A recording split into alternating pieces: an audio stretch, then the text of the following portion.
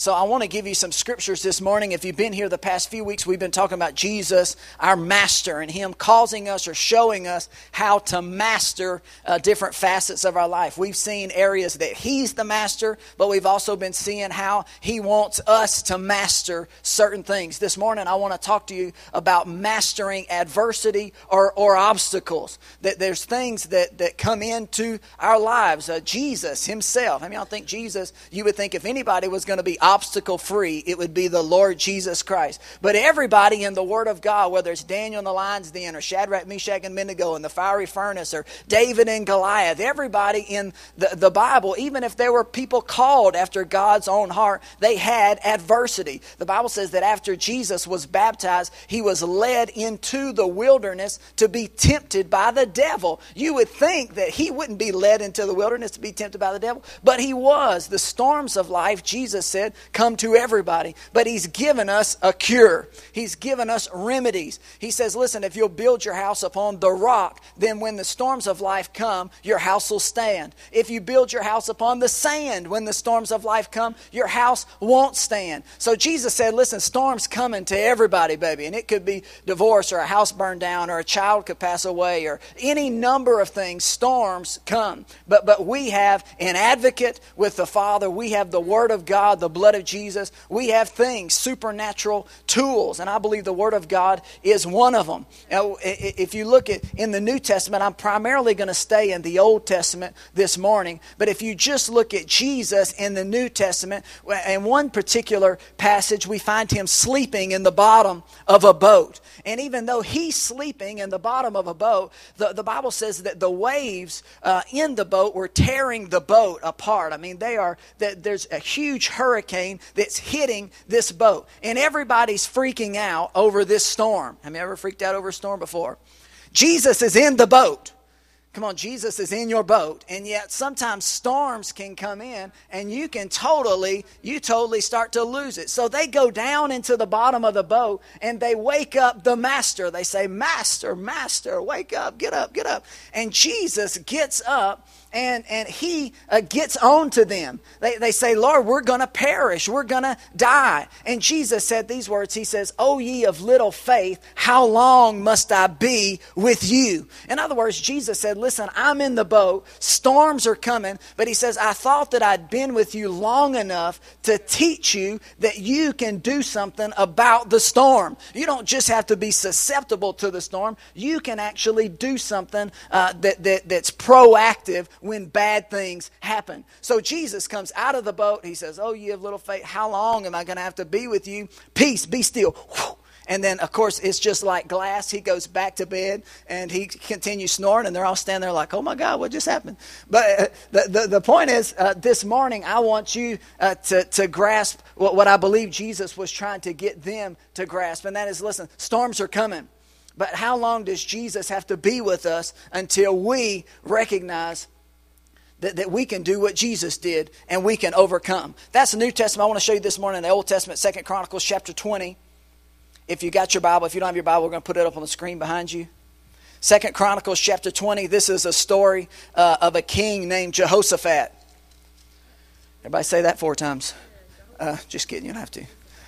This particular king, his name is Jehoshaphat. Before we read the Word of God this morning, I like to pray for you, pray for myself, and then we'll get into the Word this morning. Let's pray together. Thank you, Father God, for your Word. It's a lamp unto our feet, a light unto our path. But Father God, we don't want to just come with words of men's wisdom, but we want demonstrations. We want power. We want the Holy Spirit, that we welcome you, Holy Spirit. I welcome you to use me. I pray, Father God, for revelation upon every person that's here, that they recognize and see that even if it's maybe not a storm they're going through now, could be something that's coming upon the horizon. But Father God, that they don't have to be afraid, that we can learn from Jesus and we can recognize our part to play in this matter. Father God, we pray for every person that's not here, all of our church family that's traveling all over the place. Thank you, Father God, for the grace of God upon them as they go to and fro and they come home safe. In Jesus' name, everybody said, Amen. Praise God. 2 Chronicles chapter 20, verse number 1. Here, before I start here, I just want to show you what Jehoshaphat's problem is. Jehoshaphat's particular problem that we're about to read is he has 3 armies that are coming against him. 3 different nations are surrounding the nation of Judah. And whenever they would surround a nation, they would cut off those people's water, they would cut off those people's food, and they would starve them out and start to dehydrate them out. And then after they had cut off their supplies, they would attack. Why? Well, because everybody knows if you don't give a man something to eat, it ain't long before he just runs out of gas. So they just wait for all the guys, everybody to run out of gas because there's no food, and then they attack. So Jehoshaphat here has 3 armies that are coming against him. That's his problem. All of us have different problems. Maybe you feel like you had 6 armies coming against you. Listen, I don't care if there had been 1,400 armies coming against Jehoshaphat. If he would do what God told him to do, then it would work. Did I put 1 Chronicles in there? Well, put 2nd. I'm sorry. I put 1 Chronicles in the computer, but it is 2 Chronicles. 2 Chronicles chapter 20. Verse 1, it says, "It happened after this that the people of Moab with the people of Ammon and others with them," multiple armies, besides the Ammonites, came to battle against Jehoshaphat. Historically, we know that Jehoshaphat was a good king. The nation of God had some horrible kings, but Jehoshaphat was considered a good king. And the way that they considered somebody a good king was not how much gold or how much money. If you sought the Lord, you were a good king. If you didn't seek the Lord, you were not a good king. Here, Jehoshaphat, he's a good king, and he's used to living life sumptuously. How many of y'all know what sumptuously means? Sumptuously means he's used to getting things his way. He's a king. His daddy was a king. His grandpappy was a king because he comes from a lineage of kings. He had the pig with the apple in its mouth. He had all the ladies, all the servants, all the horses, the cows, the goats. He had life very good. And yet no matter how good life is, now a storm has come off of the horizon and is coming to his house. And there's nothing that he can do about it naturally. But I believe there's 3 things here I'm going to show you that Jehoshaphat did in mastering adversity. It says, verse 2, it says, someone came and told Jehoshaphat, saying, "A great multitude is coming against you from beyond the sea, from Syria, and they are in Hazazon Tamar, which is En Gedi." And Jehoshaphat feared. His first response was, "Oh no, I'm afraid." But after that it says, "And he set himself to seek the Lord." I want to give you 3 things this morning about how to overcome adversity or situations that are difficult. This king is used to not difficulty, but now difficulty has showed up. And now that it showed up, I believe he did 3 really key component things to get himself out of a bind. The first thing that he did is his position. If you're taking notes, you just write position. All 3 of them happen to start with the word P. But position, he set himself, or he positioned himself to seek the Lord. No doubt he had lots of responsibilities. He's a king, lots of stuff going on. But he had to put himself in a position of seeking the Lord. And there's different ways that you can put yourself in position to seek the Lord. Myself, just recently, I fast 3 days every month. If you don't know what fasting is, that just means you don't eat for 3 days. So once a month, I'll take 3 days and I don't eat for those 3 days. Well, don't you get hungry? Yes, I get incredibly hungry. I could eat that chair. But for those 3 days, the reason that I'm doing that is there's certain things that'll be on my heart that I want to position myself to seek the Lord. And that's one way that I position myself. Last year, I didn't do that. Last year, I did 1 day a week. This year, I'm doing 3 days a month. Every year, I do something. Why do I do that? Well, again, I'm positioning myself to seek the Lord specifically about certain things. Also, whenever you fast, you learn that you're telling telling your body what to do instead of your body telling you what to do. Because most people, everybody is spirit, soul, and body. You are a spirit, you have a soul, you live in a body. But most people, even though their spirit is what's going to live forever, that's the part, worms are going to eat your body. That's just the fact. But your spirit's going to come right out of your body. The Bible says to be absent of the body is to be present with the Lord. And the moment your heart stops beating, your spirit's going to come right out of you and your body is going to return to the earth. And yet most people live body conscious. How's my body look? I need a tan. I need this. Body. But your body tells you what to do. But whenever you fast, you're just really saying, body, you're not going to tell me what to do. I'm going to tell you what to do. I'm going to tell you when to get up, what to eat, what to watch. And if you don't ever do that, then you just live your whole life according to your body. So that's another reason why I do it. But I do it because specifically, like this month, my wife was bringing our kids to a kids camp in Texas. And so I called her. I told her, I said, I've been fasting for 3 days that whenever you get to camp, that God's going to do something great for Noble and Ansley, that whenever they get in the presence of God, I believe that He's just going to mark them, just brand them. How many of y'all know in fraternity, you get branded, you get that little swirly hoop thing, but I'm believing God to just brand or mark our kids. And she says, I got the same word, that I'm believing that God would just mark our kids. And I'm fasting specifically. That was just one of about 3 things that I was setting myself up to seek the Lord, to position myself to seek the Lord. Here, Jehoshaphat is in a terrible predicament. But he knows the first thing he needs to do is position himself. He probably has to close the door on some things. I can't do that. I can't play yard darts today. Can't do it. Yard darts is not an option today. Lawn bowling, can't do it. Whatever kings do in their courtyard, I can't do that today. I'm positioning myself to seek the Lord. Number 1, position. It says he sought the Lord and he proclaimed a fast throughout all Judah. He did the same thing I do. We're brilliant. Verse 4 says, so Judah gathered together to ask help from the Lord. And from all the cities of Judah they came to seek the Lord. Then Jehoshaphat stood in the assembly of Judah and Jerusalem in the house of the Lord before the new court. And he said, O Lord God of our fathers, are you not God in heaven? And do you not rule over the kingdoms of the nations? And in your hand is there not power and might, so that no one is able to withstand you? Are you not our God, who drove out the inhabitants of this land before your people Israel and gave it to the descendants of Abraham and your friend forever? And they dwell in it, and they've built you a sanctuary in it for your name. Listen, the second thing that he did is he praised. Everybody say praise. He positioned himself to seek the Lord. But the second thing that he did is he began to praise or magnify the Lord. This is really difficult. I know some of y'all looking at me like, well, this is kind of strange.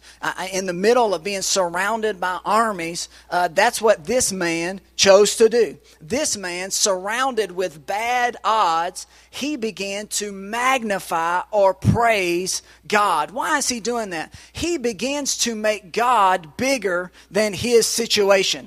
How many of y'all know what it means to magnify? If you magnify something, you make it really big and really large. What do we do a lot of times? A lot of times we go to God with our problem and we talk up the problem so much. This is going to be difficult, it's going to be hard, and our imagination starts working. How many of y'all know what imagination is? And that imagination will take you on a trip. So Jehoshaphat, his imagination was probably wanting to take him to him starving and then taking his kids away from him and then getting stabbed and head come off. And your imagination can just show you the worst possible thing and just going over and over and over again. And sometimes we go to God that way. But Jehoshaphat didn't do that. Jehoshaphat went to God and made him big. And he said, aren't you the God that delivered us this last time? Aren't you the God that did this for us? Didn't we do this and then you did this? And he makes God really big, and then his situation doesn't seem as overcoming. Because because he sees, man, God's delivered us time and time again. He's brought us through the Red Sea. He rained down manna from heaven. He brought quail in, water out of a rock. He delivered us from Pharaoh's army. And he just talks up God to the point that his problem seems not overwhelming. I was talking to Cody. Where's Cody? Cody's in here somewhere. Yeah, Cody. Me and Cody are visiting, and Cody's had these things go on in his life where he was, I guess, on life support for like a month or something, 6 weeks after a motorcycle wreck, and then got blown up in Iraq by an IED, a totally different thing, and just one thing after another, he's came very close to death, and yet he knows that he said, God preserved me. Now, for the rest of Cody's life, any storm that tries to come on his horizon, he'll be able to look back and say, my God, an IED didn't blow me up. My God, whenever I was on life support for 6 weeks and all the doctors were trying to pull the plug and I came out of it and they said I'd be a vegetable the rest of my life, and now I'm sitting here. He can take each one of those things and he can go with that to God, and whatever the storm is, he can make how big God is so large, and then the problem seems like, well, by God, if he did all that, surely the Lord Jesus, he can take care of this little thing that I've got going on right here. So the first thing he did is he positioned himself to seek the Lord. The second thing he did is he just praised, or he just magnified God. Let's see what he did next. Only got one more. I mean, I think you can do the first two. I mean, aren't you glad he didn't tell you to tightrope over the Grand Canyon? I mean, y'all watch that guy. It's coming on Sunday night. The man's going to tightrope over the Grand Canyon. I watched some of it last night getting ready for it. He's out there cranking on the cables. And I thought, my God, I'm glad that God didn't say, in order for me to get deliverance, I got to walk across the tightrope on the Grand Canyon. But a lot of people, they act like that, like, oh, God, I'm about to fall. Lord Jesus, help us. Anyway, praise God. What verse am I at, babe? You don't know either. You're not paying attention. Thank you, Matt. Praise God. Verse 9, he goes on. He's still going on, and he says, if disaster came upon us, he's talking to God. He says, listen, if disaster comes upon us, whether it's sword or judgment, pestilence or famine, we will stand there. God bless you. We will stand there before this temple and in your presence, for your name is in this temple. And we cry out to you in our affliction, and you will hear and you will save.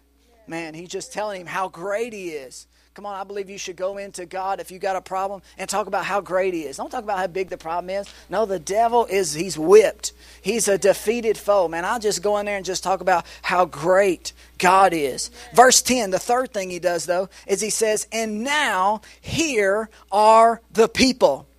The third thing that he does here is he begins to plead his case. First thing, he positions himself. Second thing, he praises God. But the third thing here is he begins to plead his case. The Bible says in Isaiah chapter 43, verse 26, he says, put me in remembrance. Let us contend together. State your case that you may be acquitted. Here God, and through Isaiah, he's telling us, listen, state your case or make your case. Why is it that you want what you want? Isaiah chapter 1, verse 18 says, come, now let us reason together, says God. So here, we're going to see what his reasoning was here. Verse 10, he says, here are the people of Ammon, Moab, and Mount Seir, whom you would not let Israel invade. He's kind of getting on to God here. He says, you wouldn't let us invade him. If you would have let us invade these people, they wouldn't be such a problem to us right now. Let me say this. If you're mad at God, he can take it. If you'll position yourself and if you'll magnify him and you get in his presence, he can take your criticism. If you're mad at him and you say, you know what, God, I don't know why you let this happen. I think you should have done this. And if you would have helped me here, then this wouldn't have been a problem. God can take that. And if you'll talk to him, he'll talk back. And he'll show you or he'll reveal to you why it didn't go down the way you think that it should have went down. But he can take your talk. He can take your lip. He's not afraid of you talking to him. He says that you would not let Israel invade when they came out of the land of Egypt, but the Israelites turned from them and did not destroy them. But here they are, and they're rewarding us by coming to throw us out of your possession, which you have given us to inherit. He's got a pretty good argument, doesn't he? He's got a pretty good argument. You remember whenever God's going to destroy Sodom and Gomorrah, He's going to destroy it. And Abraham comes to God and he says, God, if I find 100 good men in that city, will you spare the city? And God says, yeah, I'll spare the city if you can find 100 good people in Sodom and Gomorrah. Abraham basically changed God's mind. God said, I'm going to wipe them out. I'm going to destroy them. It's over. But Abraham, because he was willing to plead his case, come before Him and talk to Him, he talked to God out of killing millions of people down to not killing anybody. But God says, if you can find 100 people, I won't destroy Sodom and Gomorrah. Well, Abraham comes back at him again. He says, if I find 50 people, he's kind of leaning in like, well, hello. If I find 50 people, will you destroy them? He says, I won't destroy the city if you can find 50. Abraham comes back again. He says, if I find 10 people in that city that love you, will you spare the whole city? God says, I'll spare that whole city if you can find 10. Abraham's got a lot of gumption. You got to like Abe. Abe comes back and he says, God, if I find one person in that city, will you not destroy the city? And Abraham talked to God all the way down from destroying that whole city to not destroying it if he could find one person. But we know the rest of the story. Maybe you don't. He didn't find any, so he destroyed the city. But anyway, God gave him the opportunity. He says, listen, if you'll plead with God, if you'll reason with God, God's not unreasonable. He's not beyond reason. You can reason. You can talk to Him. Verse 12 says, O our God, will you not judge them? For we have no power against this great multitude who is coming against us. Nor do we know what to do, but our eyes are upon you. Everybody say position. He's saying, our eyes are upon you. Verse 13, I love this. He says, now all Judah with their little ones. How many of y'all think little ones? Come on, your little ones count, and they matter, and they're important. And He gathers even the little ones, their wives and their children, and as a family, as a unit, the next thing is He says they stood before the Lord. Or again, position. They just positioned themselves before the Lord. Verse 14. We're almost down. How many of y'all with me? Thank you. Verse 14, it says, then the Spirit of the Lord came. Stop right there. Jehoshaphat did 3 really distinct things. He positioned himself, he praised God, he pleaded his case, and then the Spirit of God came. Listen, if you're going through adversity or obstacles or bad things are happening, I believe if you'll do these 3 things, the Spirit of God will come in. What's the Spirit of God going to do? Well, we're about to read. We're about to find out. What was the Spirit of God's response? They did their part, but then God comes in and does His part. I believe the two of the most important words in the Bible are if and then.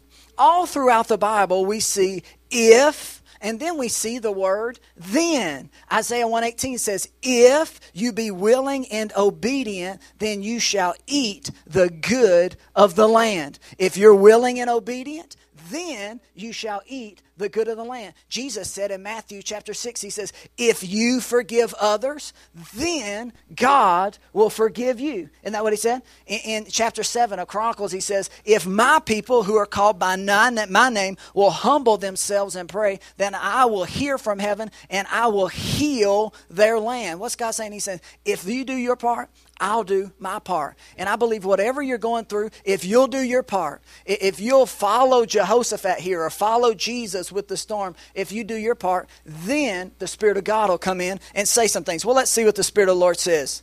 The Spirit of the Lord came upon this particular person. I'm not going to try to say all those names because I'll just butcher them, and that's not right.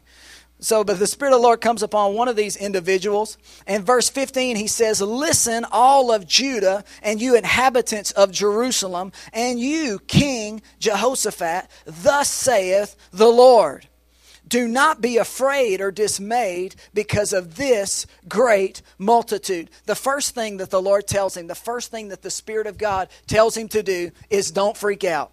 Don't be afraid. Do not fear. Don't be discouraged. So my first thing I could tell you this morning, if you're going through something, some of you aren't going through anything. You're like a king and you've got the pig with the apple in its mouth. But there could be a storm on the horizon, and it may be next year, next month. I don't know what's the hurricane season going to do this year. I don't know. If you look at the tornadoes, I watched a lot of that tornado coverage, and those people are sitting there, and everything was really good. And within 16 minutes, things got bad really quick. And they were interviewing some of the pastors, and some of the pastors got up the Sunday before that storm, those tornadoes hit. And that pastor taught a message similar to this one. I was reading the articles, and he says, I didn't know what I was saying, didn't know why I was saying, but the very next day, in 16 minutes, our whole town lost everything. So am I saying that's going to happen here? No, I'm totally not saying that. But I'm saying I don't know what's going to happen. But even if you do have the pig with the apple in his mouth, you don't know what tomorrow's going to have. And it could have, any number of things. But if we'll do our part, the Spirit of God will come in and he'll tell you, first thing he'll tell you, don't be afraid. The second thing he'll tell you is he says, for the battle is not yours, but God's. The second thing he tells him is he says, let me take control here, or give me the ball. How many of y'all watch the finals? Some of y'all watch the finals. Some of y'all don't like LeBron. Y'all LeBron haters and stuff. I feel you. I don't hate him. Thank you.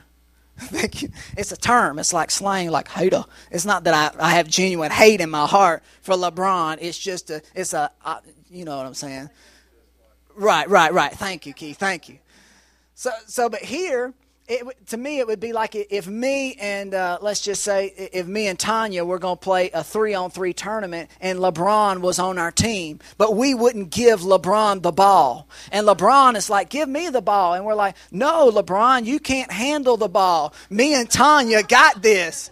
How ridiculous would that be? And yet God here, he's saying, give me possession of the battle. You've done your part. You've positioned yourself. You've honored me. You've praised me. You've trusted me. You've pleaded your case. And I'm for you. Now I need possession of this ball. But we hold on to the ball. We're like, no. And he's like, but I'm LeBron. I can take it to the hole. And we're like, no, you can't. You can't even dribble. And God here, the second thing he tells him is he says, give me possession. I need the battle, because if you won't let go of this thing, then I can't do any. If you're going to try and do it in your own strength or your own might, when his own strength would do nothing for him, he's surrounded by an army that's going to whip him, that's going to destroy him. The second thing God tells him is he says, give me possession. Verse 16 says, tomorrow do not go down against them. The third thing he gives them is a plan. How many of y'all God will give you a plan? How many of y'all know he'll give you a plan? He'll show you what to do. And lots of people, they say, well, how do you know it's God? Or how do you know it's the Lord? Or how do you know it's not just you?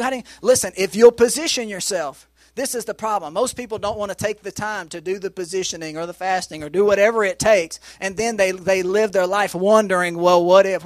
No, if you'll do your three things, the Spirit of God will come in and he'll show you a plan. He tells them exactly what to do. Tomorrow go down against them. They will surely come up by the ascent of Ziz. The fourth thing he does here is he tells them how the enemy's coming. Doesn't he do that? He tells them, he says, the enemy's coming. This is how they're coming in. Isn't that such an advantage?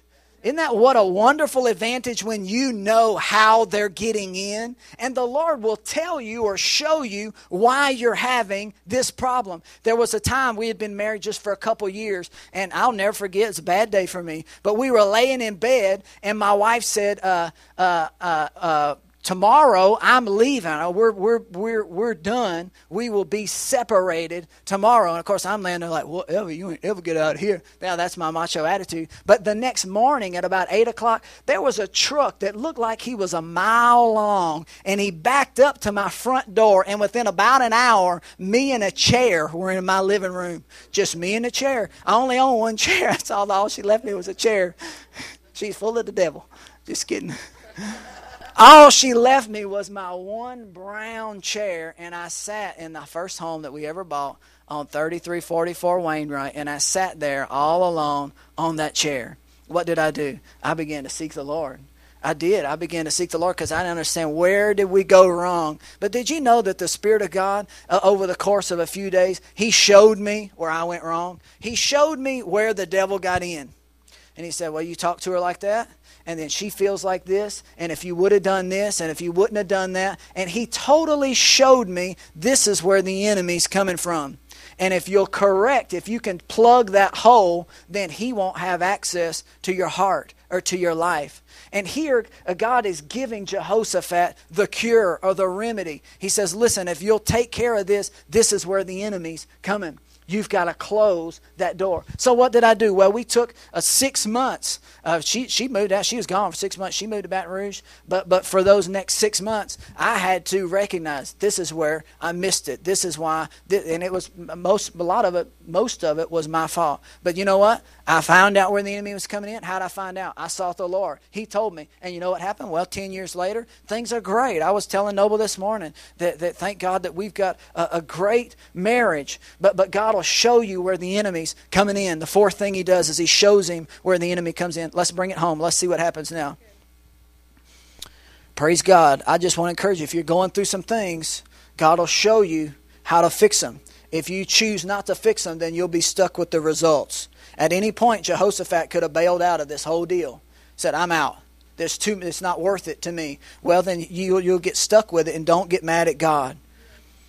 Praise God. Verse 17 says, or let's just go back up. Verse 16, he says, tomorrow go down against them. They will surely come up by the ascent of Ziz. And you will find them, you'll find your enemy at the end of the brook, before the wilderness of Jeruel. And then but he says, verse 17, he says, you will not need to fight in this battle. Position yourselves. How many of y'all remember position? Stand still and see the salvation of the Lord who is with you, O Judah and Jerusalem. Do not fear. He tells him again, do not fear. Why? Because fear will short circuit this whole deal.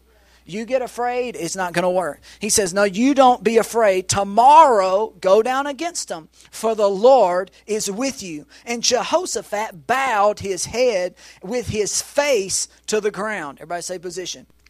Now he's just before the Lord. His face is to the ground. And all of Judah and the inhabitants of Jerusalem bowed before the Lord, praising or worshiping the Lord. They're just going through the same things over and over again. Positioning, praising, answering. Praise God. Verse 19 says, then the Levites of the children of the Kohathites and the children of the Korites stood up to praise the Lord God of Israel with voices loud and high. How many of you know sometimes it's okay to get loud and high? Not high, loud. It's okay to get loud. That could be misconstrued. Voices got loud. His voices got loud and high.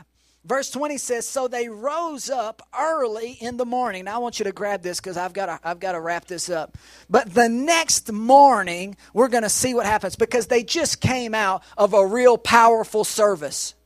Right? They just came out of a powerful service. The Spirit of God's talking. Things are being said. People are screaming and hollering, praise the Lord, glory to God. Woo, woo, woo, woo. I've been in services just like that.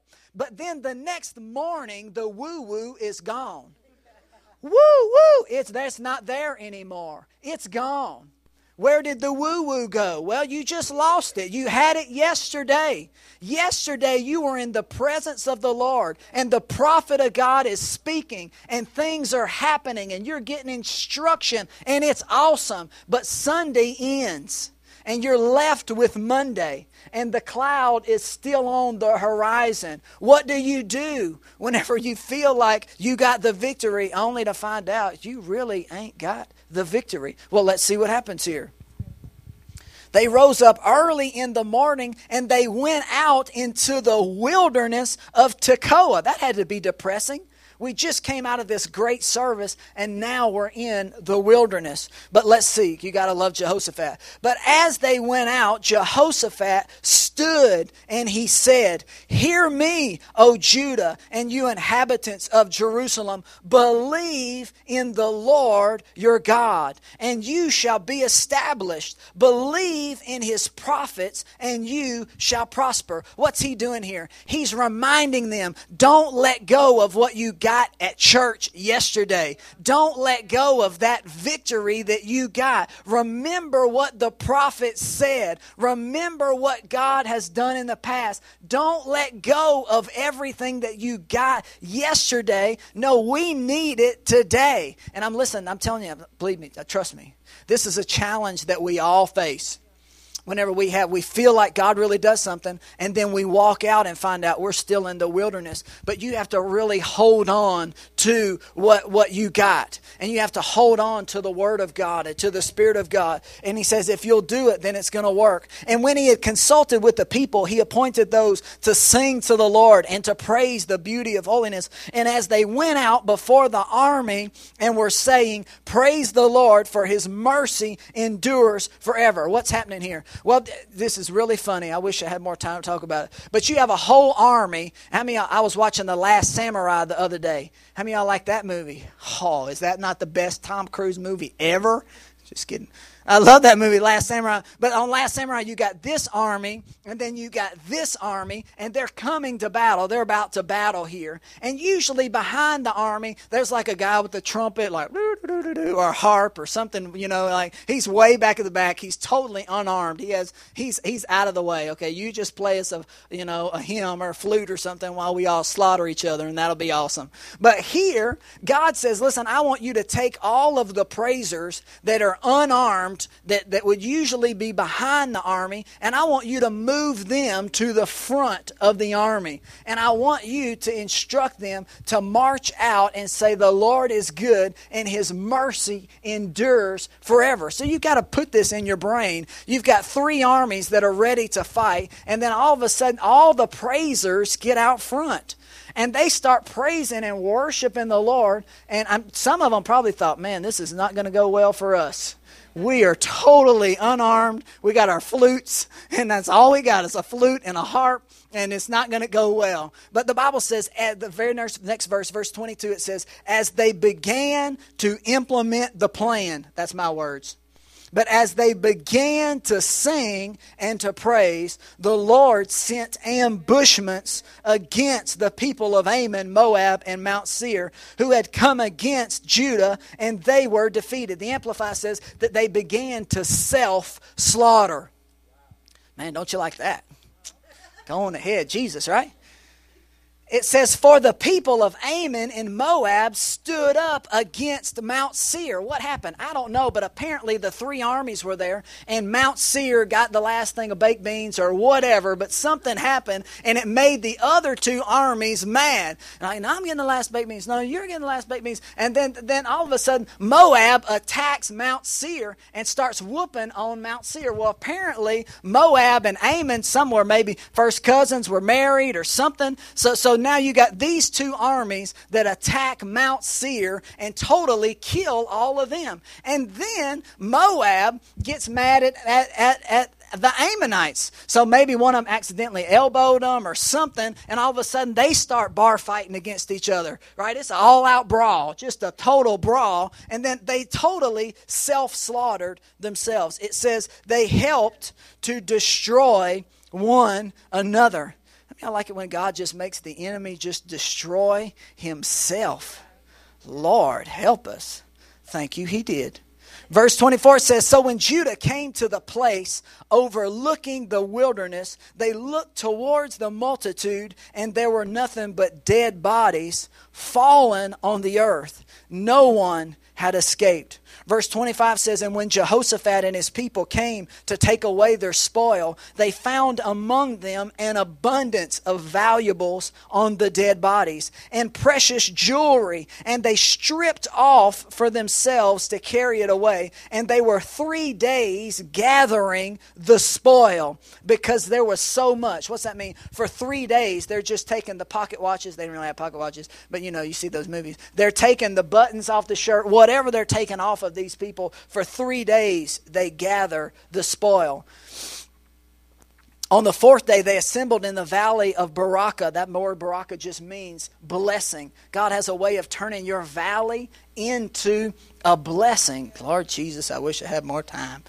Praise God. For there they blessed the Lord. Therefore the name of the place was called the Valley of Baraka until this day. Last couple of verses. Hang with me. Then they returned, every man and child. I just couldn't help but think about all the kids that had to be there.